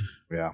It's a weird name. Anyway, but But yeah, I think they're going to do more of those. I think they're going to do more of those mini episodes with other people. I can see that happening. I don't mind that because they're all very. I mean, rich characters. The Boys does the same thing, but I mean, Amazon just killing it with this fucking best superhero content. Yeah, they got lucky because they have these kind of like unknown characters, like to the mass public, not to nerds like us. We obviously know or are familiar with them, but they don't have a lot of baggage with these, so they can like do it and feel free to do it. And I think that freedom allows them to really like go above and beyond, but you'd be shackled. You know, you have to, like, we have this thing, but we have to change it in every single way to make it unrecognizable. No, they're somehow sticking to it, or the essence of it, or figuring out something that's lacking in the other superhero shows and bringing it in. Well, you know, I think to that point, I think and Amazon's struck out on stuff, right? Like I think the Lord of the Rings stuff wasn't very well received, but I think Amazon's overall philosophy, I know this actually to be true, is they don't look at their streaming as like a revenue generate. Like they don't look at streaming the same way that like Netflix or Disney Plus or anything looks at it. They look at their streaming as more of like an added benefit to being a Prime member, right? So you get, as a Prime member, you get the free shipping, you get the streaming, you get the music. Like they just look at it as another way to advertise Amazon. So I think when you have that philosophy of like, this isn't necessarily our main money driver, I think you can let the creatives kind of do what they want, because you're not looking at it with the eye of this has to satisfy XYZ. Well, that's kind of brilliant. Right. I'll tell you why. It's because you're getting Amazon Prime because of you want to have faster service or whatever with Amazon. Right. But you're still giving them money every month. Right. And like, so they got that flow of money. It's flowing in every day, every month that you're paying that subscription. It's there. So they have that money to play with. They just have it. So yeah, why not make some cool shit? Right. Because like if you cancel Disney Plus, you're just not gonna be able to see that shit anymore on TV. Yeah. If you cancel your Prime, well, now if you're a Prime member, you know you're not going to get that free shipping. I gotta wait 2 days. Fuck that. Right. So like, there's more that you lose by canceling your Prime. Well, you get Amazon Music. There's a lot of shit that you get. Do you know there was one a couple weeks ago? Sunday night, I ordered something. It was on my fucking doorstep 8 a.m. the next morning on Monday. I was like, get the fuck out of here. This is ridiculous. Yeah, they warehouses everywhere, Imran. Some fucking robot flew over a drone and dropped it off something. I was like, holy shit. Like, but I know you can get stuff within hours too. You order it at the right time. Yeah, I think they get a little bit, they might have, because of their business model, they might be able to let their creatives have a little bit more rope. Yeah, they have, but I figure like Disney has other revenue streams, right? They have the parks and stuff like that. Well, it's Apple. Yeah, well, Apple is similar. Like Apple has a similar philosophy. I think they use their streaming to really be an added benefit to their hardware. And they have a very small, curated prestige library of things, all originals, where there's so much shit on Amazon you can watch. Like, it's so much shit. Let me ask you guys about the quality of animation. Did anybody notice rugs on this one? Any dip or anything in the quality? Because I've noticed on Twitter they're getting some shit about the quality of the animation. And the last season ended over 2 years ago, and then they give us 4, and then they go on a break again. But I think that's just to get away from like the holidays. I think it'll be back in January. I feel like the animation is pretty good. I don't mind it. Now I'm comparing it to like Justice League. American animation always sucks. So like if you compare it to like American animated TV shows that come out, with the exception of Scavenger whatever Rain. What was that? Scavenger's Rain. Yeah. That's another level. But like this is pretty good. This is par. It's not like breaking boundaries, but it's par. Like I feel like it stands toe to toe with Justice League and like the Batman show and everything like that. I feel like it's very, very much par for the course. I would say it's pretty safe. Yeah. I mean, aside from all the bloody fucking. Well, yeah, gory- in terms of the animation style, like Yeah, this is the style you would expect to see and find to be passable. Yeah, it's definitely reminiscent of like Saturday morning cartoon. I'll It's tell you really something violent. that's weird. Like DC started doing this new animation style Yeah. that looks like a comic book, Oh. but it moves. Oh. And I don't know if I like it. Like it's different, and it is different, and it is very detailed, and it's crazy. But like, I don't know if I like it. I feel like that the style doesn't flow, even though it's really well drawn. You know what I'm talking about? Did you see like any of the new stuff that's come out in the last like couple years? It's been like this. They got some new Justice League movies coming out, I think, that have that style. No, but the thing is, DC like has like different styles for different things. Yeah, yeah. And then, but then they have this one style that they're using for like that. They used it for that new Superman movie.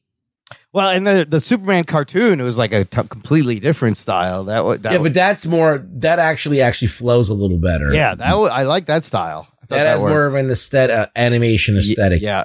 This other one looks just a very comic booky aesthetic, Like a motion comic. Remember motion comics? I do remember motion comics. Where they would that did just not kind last. of move a little bit kind of thing. Is that what you're talking about, Ruggs? No, I gotta show it It's to a you. step above motion. Yeah, it's comics. got to be because that's old tech. I'm glad I haven't read Invincible or The Boys because I'm Same. just enjoying the story unfolding. I'm also glad you haven't read I know. those because you know what you do. I You love to ruined- fucking tell everyone what happened in the comic. The Walking Dead, I did it with The Walking Dead, and then I was like, okay, you know what? I'm just gonna wait. I'm gonna read them later. So it's apparently they are being faithful to the comics, but I'm glad I didn't know what was happening. Some people knew the brother was coming or whatever. I guess The this brother. also- Oh, okay. yeah, the I put it. stepbrother. I put it in the chat. Oh, You could. It's a trailer, but whatever. It looks like a comic book. and they Superman Man of Tomorrow animation. Okay, Yeah, you see how if you skip to the middle where him and Lobo are fighting, yeah, it looks like comic book drawings that they're animating, and it looks Oh, yeah, kind of yeah. weird. It does look different.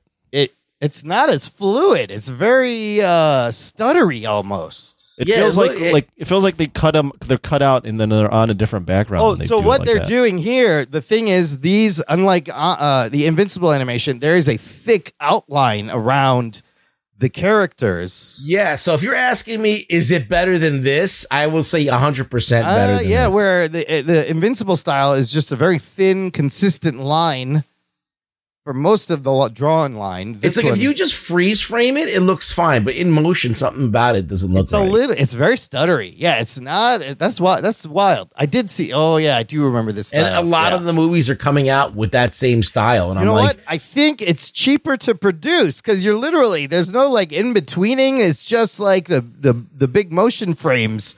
It's jumping to. yeah, I feel like that it's just like almost like an animated storyboard. That's what it looks like. It might just be that it's cheaper to produce this if they're gonna make So, like, a bunch of these. If you want to like shit on Invincible, like just compare it to that. Yeah, no, the Invincible is a lot better. I like it just like even though that has a little bit more detail into it, yeah. it's still like if it doesn't flow and the pictures just then it needs to all work together. I mean, and I see what they're doing. Like big, thick outlines around your characters works great on a printed page, right? In comics for dynamics to pop the character out. But when it's moving in this animation, it's kind of jarring Because the environment and everything have to work together and Yeah. it doesn't. Yeah, It just looks like Anthony said, like someone like cut it out and stuck it on there. Like That's exactly what it reminds because me of. some of the backgrounds are painted and these things come out looking very flat on top. Whereas it's way more consistent in Invincible, and you're getting all these different planets. yes, and things. you watch Superman Man of Tomorrow, you'll know what we're talking about. Yeah, Superman Man of Tomorrow trailer or the movie. But yeah, no, this is very simple. You have like a highlight light, you got a shadow elements on these characters that are consistent, and it's very reminiscent of stuff you watched growing up. Also, Yeah, it's like anime or like Justice League or what's that? The one with the Young Justice, I guess. Oh yeah. Very, very reminiscent of that stuff. It's very on par with that. So I don't mind it. And when it gets bloody and gory, it's fucking great. See them all fucked up. So, yeah, we're going to have to wait a little bit, but I think early next year we'll get the remaining 4 episodes. Yeah, it's good stuff. So far, I mean, yeah. We have such, like, little good stuff out there. Mm-hmm. And so It's when low you have bar it, right now. you really got to enjoy what you can. That's all you got to do is give us some good fucking characters and some good drama. Do we want to rate this now or we want to wait? I mean... Well, at this point in time, I think it's good. I think it's a solid, like, 7 or an 8, easy. Oh, really? I'd go higher. Go a little higher. Yeah, it's good. It's very good, and the best part is it has an intriguing hook for the next season, right? So yeah, it makes you want to go, okay, what's going to happen next? That's all you want. The break is kind of smart. It'll give people a chance to catch up and the buzz to go before dropping the second half. But can't wait. Okay, we got some thoughts from our listeners. Let's do some news from the nation. It's time for news from the nation. It's time for news from the nation.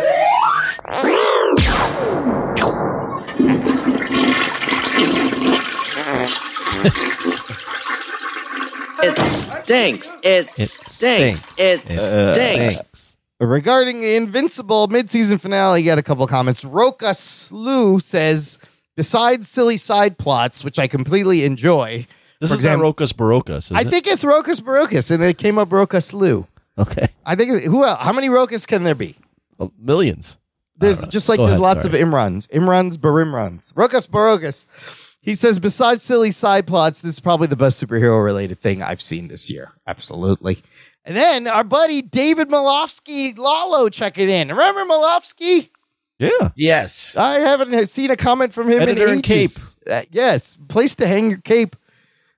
David, great to hear from you. He says, no one has been more shocked than me that Seth Rogen has been behind the 3 best pieces of superhero media this year. He says, Teenage Mutant Ninja Turtles, Mutant Mayhem, and Gen V. Yeah, this is I produced didn't know by he was behind Gen V. Evan Goldberg, Seth Rogen. Do The Boys. They do Gen V. He did Mutant Mayhem. Oh, wow. And this, Who would have thought? Him combined with Robert Kirkman's like fucking vision of blowing things up that he's made. Who would have thought? And Seth Rogen plays Alan the Alien on this too, which is great. Yeah. But yeah, Rogen is killing it. He's killing it with this shit.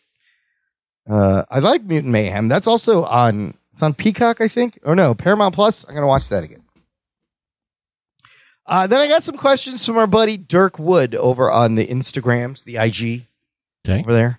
Comments from our last episode. He says, has anyone floated John Boyega as King? He really impressed playing multiple characters too in They Clone Tyrone, and he certainly deserves another crack at a franchise.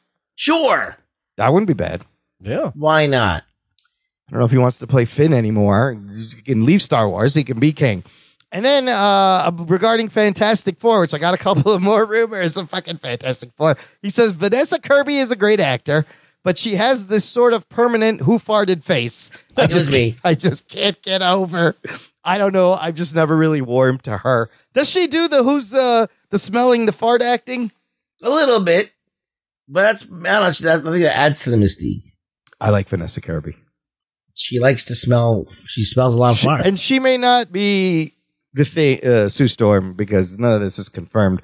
Have you heard some of the new rumors? There's that rumor. There's that rumor that's been going on for a while that they are going to make Silver Surfer into a female, into a lady.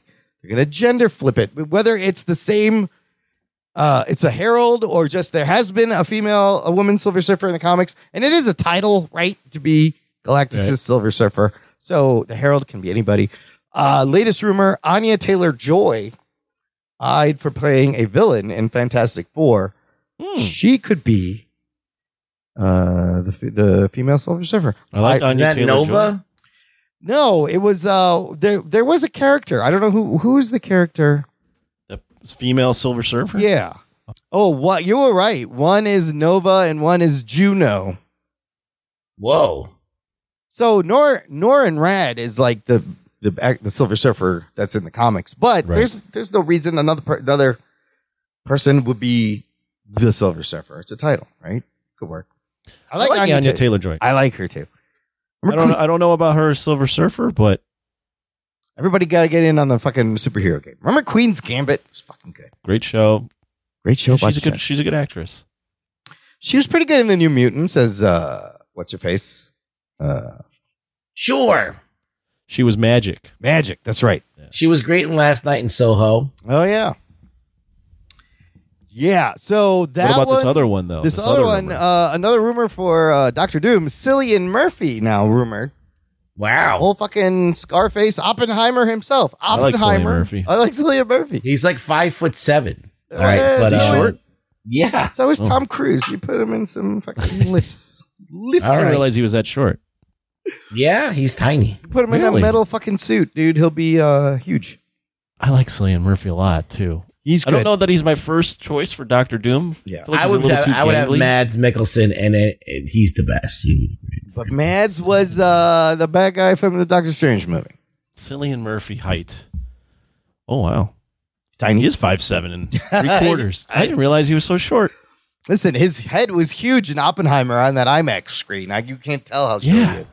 It's a giant fucking Cillian Murphy head. Oh, they've really hid Cillian Murphy's height a lot and stuff. Yeah. Now that he's famous, he's next to other people I know that are tall. I'm like, whoa, he didn't seem that short in Oppenheimer either. That guy seemed like a long, lanky dude. Lanky dude. He was taller than Einstein.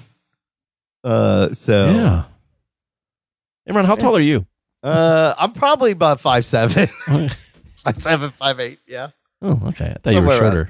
Somewhere around there, probably the same height. Cillian Murphy. So you're basically Cillian Murphy. I'm Cillian Murphy. How tall is Tom Cruise? Give me his height.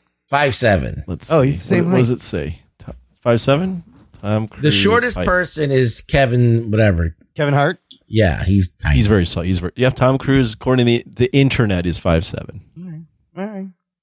He's got those tiny little legs and he runs. It's great.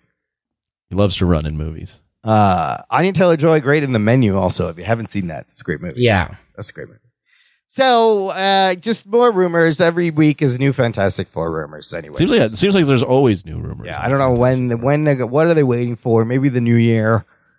Fucking tell us who it is. Is it Antonio Banderas or Javier Bardem for Galactus? Tell us who it is. Okay, let's finish with some what are we watching? Monarch, Legacy of Monsters, episode 3. Oh, yeah. Holy shit. Remember that shit? About that. What do we like about that? Spoilers. Spoiler alert. We got a couple of monster sightings, monster appearances. We got a Godzilla.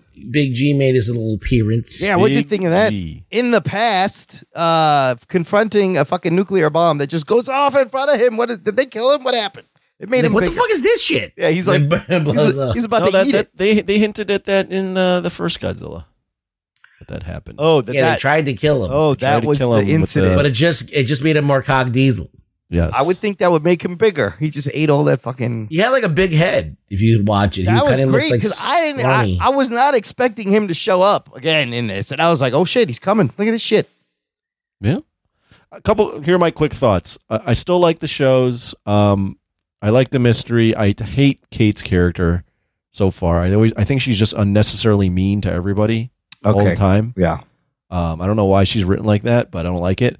The only other thing is it right now I mentioned this earlier in another episode that I don't think they have the rights to all the Toho monsters. Yeah. So we're seeing like new monsters pop up every time. Yeah. And it would be more fun if it was like some of the Toho stuff. But secondly, the new monster designs are like, they're just okay. I'm not like super impressed. You didn't like that snow creature thing? I think it's just too busy looking. Like there's a lot going on there in the mouth, in the tendrils and teeth. If you look at like a lot of the original Toho stuff, it's pretty simple designs, and they Ice just Monster. Yeah, this one had like millions of teeth and like had like tentacles coming out of its mouth or some shit. I don't know what was going on. Yeah, but that's about it. I still like the show. I'm just saying. Some of these monster designs, because they don't, I'd rather it just be some of the old Toho stuff. Yeah, they got to make new shit. They got to make new shit. I mean, that whole bit was great with Shaw and finding the guy and looking for his dad and getting to the thing and him realizing that plane that they thought crashed. He's like, this plane landed And then he sees the claw marks, and they're like, "Oh shit, that was wild." How did it end? Did they get out of that, or it just kind of ended there? It ended right? with the monster looking at them. Oh, that's right. Right, He he comes froze out. their Korean friend, and then was looking at them. That's when the dad shows up. Oh, the dad's got to be there. I mean, somebody was. He's going to be the hero. Somebody save them. Yeah, because somebody was in that tent, just in that tent, and he probably knows how to like placate the thing, calm him down. Or You still liking it, Ruggs? After 3, It's fine. I mean, I didn't expect much to begin with. So the fact that they had something that tied to G14 in a couple episodes, it's nice to get like a little bit of further explanation or further padding out of the story. I don't find the mystery to be that great, but like it's fine. It's fine. It's like at least they're handling it seriously, and it's not like that would be more of an insult to me if it was just done really poorly and it was just like joke after joke and bad, like ham-fisted thing after they've done. I mean, the contrivance of them landing on that mountain and all of a sudden, like the thing just immediately popping up as soon as they saw the, right? That's a little contrived, but like I could deal with that as long as they're treating it like, with somewhat some kind of, some taste, some kind of direction. They're going into something. They're going after some kind of thing. So it's enjoyable. It's not It great. is very contrived. You're right. they did find his plane very easily. Like they just found it. Well, they also found the coordinates. Like, they just found didn't the hacker girl just was like, oh, it's this. Here it is. I do love Kurt Russell. Jack Barton is great, and when he makes him fly, he's like, "What are you doing?" He's like, "Oh, he knows how to land, or he does know how to land. He knows how to fucking bring the plane down." That was fun. Kurt Russell's the best. I mean, if he keeps going off the rails, then it could go into a bad spot. Right now, they're towing the line. So in the past storyline, they blow up the thing, and now they have the funding. Basically, that was the unlimited budget. A limited budget too, but she's sad. She's very sad because they think they killed him, but no, you're just gonna make him bigger. I didn't think we get to see him again. I wonder how many episodes he's in out of these 10. It's gonna be very interesting. Okay, Anthony, you watch anything else? No, all yours, guys. Oh fuck, Ruggs. I finished Scott Pilgrim, and you loved it. You know what? I didn't mind it. I saw what they were doing. Again, if you haven't seen it, here's the thing: is like you kind of have to watch the movie and or read the book to fully appreciate this, because this is like a third telling. It's a third telling of the story, or it's like an alternate version. It's like a third version. Yeah, I don't like it. But he does come back. I kind of like some of the stuff. I thought it got better at the end where it built to with the kind of the time. I don't want to spoil it. I don't know if you should watch it with the time travel stuff, whatever. And that part I didn't was like that fun. either. You don't like that either. It didn't make any sense. I liked learning about the ex-boyfriends. Like that was kind of illuminating, and I don't know. It was fine. It was I thought it was stupid. Fine. I thought it was really dumb, and it ruined the actual story. So, like, the actual story is so much simpler, elegant. He's dealing with this girl that he's got to date. He's got to deal with all the baggage that comes with it, and then it'd be cool if she had to deal with some of his baggage, and they could have done a little bit more of that. They tried to do that a little bit, but with Envy Adams, but I don't know. It just felt like it was like a detour. But It's kind of like they just they nerfed this character to make it about Ramona Flowers. And I don't think, even though she's a little bit more interesting of a character than Scott Pilgrim is more fun. So, to follow. But I did like that some of the other characters got a little more stuff fleshed in, like Matthew Patel was great, and Wallace is hilarious. And that movie still happens, so I kind of like the meta thing where like the actual story happens in here because that is what happened. But then if you're looking at it as a sequel, then it's not bad, I guess. But like, it's not really a sequel; it's a retelling of the story. It's like a what if version of the story. Yeah, what if he didn't? I don't know.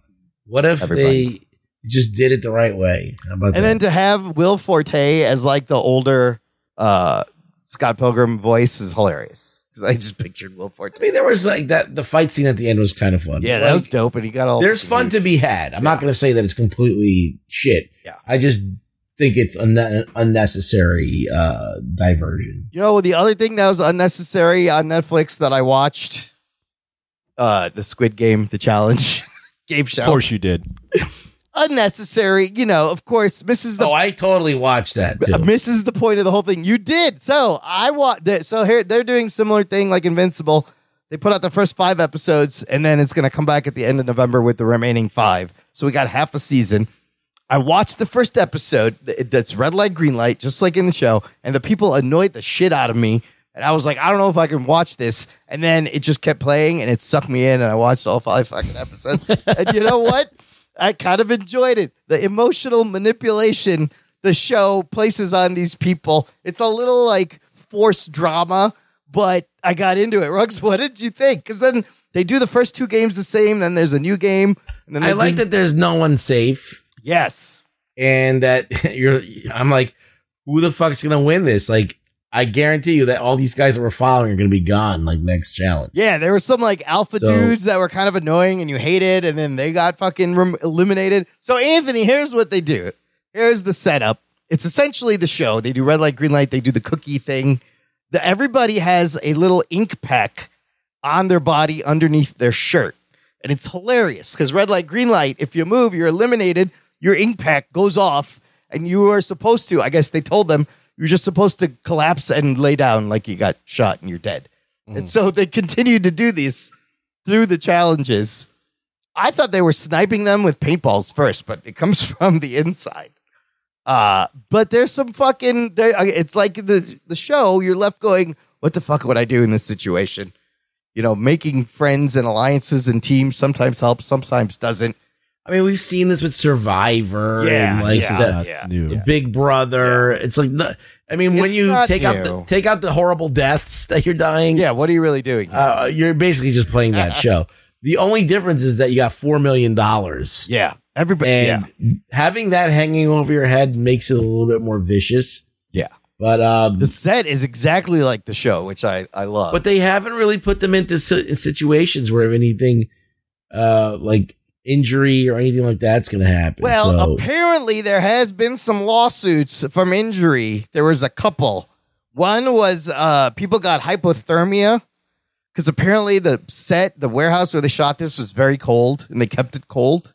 And some people are suing for that. And then the other thing I learned, remember in red light, green light? I don't know why they were doing this. A lot of people were doing this game and they had their hands in their pockets so that when they stopped, they wouldn't like move. But then a lot of people, when the head turned around, they were diving into the dirt for some reason because they thought that would get them to stop moving. A lot of people got hurt doing that and suing the fucking show.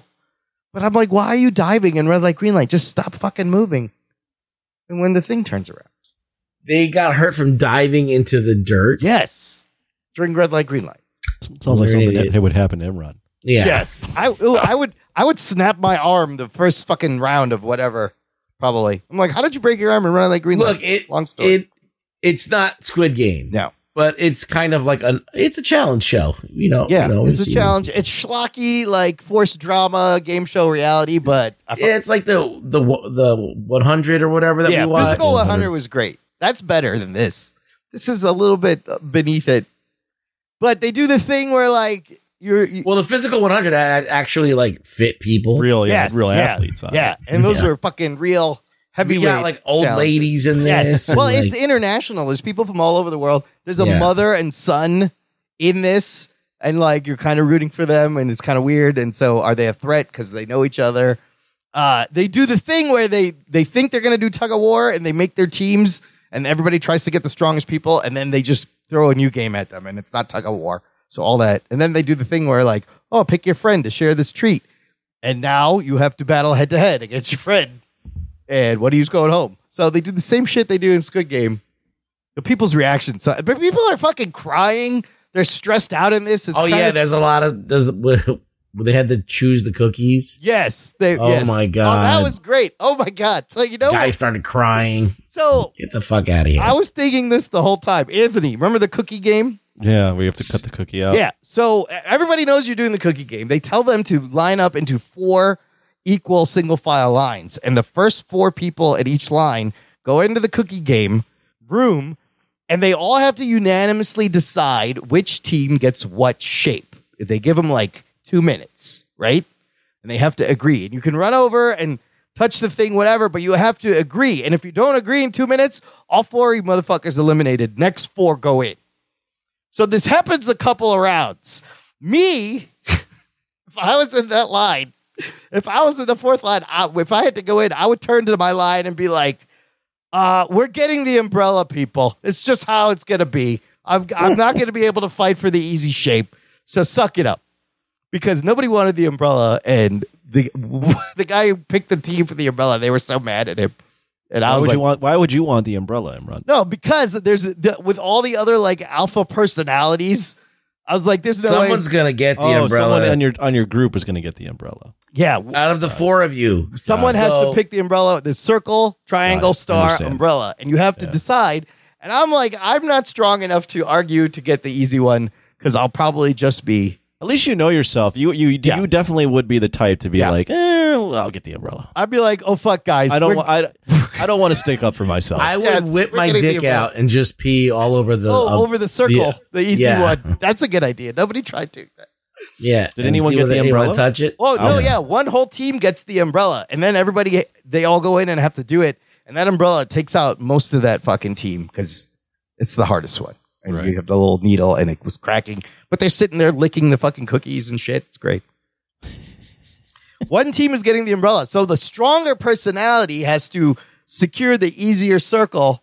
And I'd have been like, you know what? I'll just take the fucking umbrella. Let's not do this. It means everyone's going to get eliminated, but whatever. So, yeah. Got it. Anything else? Oh, I also watched The Killer. David Fincher's The Killer. Did you like it or did you not like it? It was all right. It's a very slow pace, but it's intense. There's a lot of tension without there actually showing anything. I didn't mind. The story essentially is Michael Fassbender is this like crazy hitman, and he's doing this voiceover. He's telling you how badass he is and his philosophy and how you got to just, don't compromise, stick to the plan. And he's on a mission. And in the beginning, you're just watching him do yoga while he's waiting for someone to show up. I'm like, okay. So he bumbles this fucking hit. This badass guy that wherever he's been talking this whole time, he fucks up a hit. And the remaining movie is told over a series of 6 chapters as the fallout he has to deal with the fallout from the hit and take out some other people. And after the 3rd or 4th chapter, I thought the movie was over. I was like, wait, there's more? Like he's taking care of everybody. What else is there? I did enjoy Tilda Swinton at the end. She was great in that small part she had, and he was pretty good. It was okay. It's Fincher, but it's all right. It was all right. No, he has much better movies. Yeah. Did you watch anything else, Rex? Other than Skippity Paps, no. Just Skippity Paps on repeat. Yeah. Google that one. All right. Well, look. It's Godzilla -1 peak. Geek boner. Peak? -1 peak week. It's peak Godzilla week. We tried to recover on that one. It's peak. I got to pee. Peak Godzilla week. We got Monarch out, new episodes, and Godzilla -1 coming out. We'll be reviewing it next week. That's right. On Rotten Tomatoes, it has 19 reviews, but it's 100% out of 19 reviews. I can't wait to see this movie. I'm pretty excited. There'll be instant reactions on our Patreon and maybe a special guest joining us to review. Ooh. Anthony, how's your hype level for this one? I'm pretty pumped. I've seen a lot of good stuff come out about this movie. Did you make a playlist to listen to psych yourself up? Oh, like some old Godzilla themes? Yeah. No, I didn't do that. I should though. Yeah. My all-time favorite outside of the classics is the Godzilla versus Mechagodzilla '93 theme, which I've let Imran play before. I was saying, isn't that what David Mulaski used to do? He used to make a playlist. Is that what he used to do? Oh yeah, or something. Nerd. Yeah. Remember playlists? No, I'm fucking super hype. I've heard. You really? Yeah, I've heard a lot of good things. The trailers have always looked great. And like watching Monarch has piqued my interest, and I'm excited to see. It's a good time to be a Godzilla fan. Really amazing. I know. Isn't it great? Yeah, it is. It's really I good. love it. Tell your friends. Tell your friends Godzilla is coming. That's it for this week, everybody. Ruggs, where can the listener find you online? You can find me on Twitter at ReallyRugBoy. Come follow me. Links to where we are on social in our episode description and how to support and all that fun stuff right there. But the most important thing you could do, listener, share the show, tweet it out, post it, share it with a friend, text it to someone. A lot of fun ways to share in the app you are listening. Thank you for listening to the Jock and Nerd Podcast. My name is Imran. My name's Anthony. He's the Jock. And he's the nerd. We will peep you next time. I offered you a chance to be a cop, and you blew it. Sometimes it may be good, sometimes it may be shit. I like turtles. I gave you the opportunity to be a cop, and you blew it. Jock and Nerd.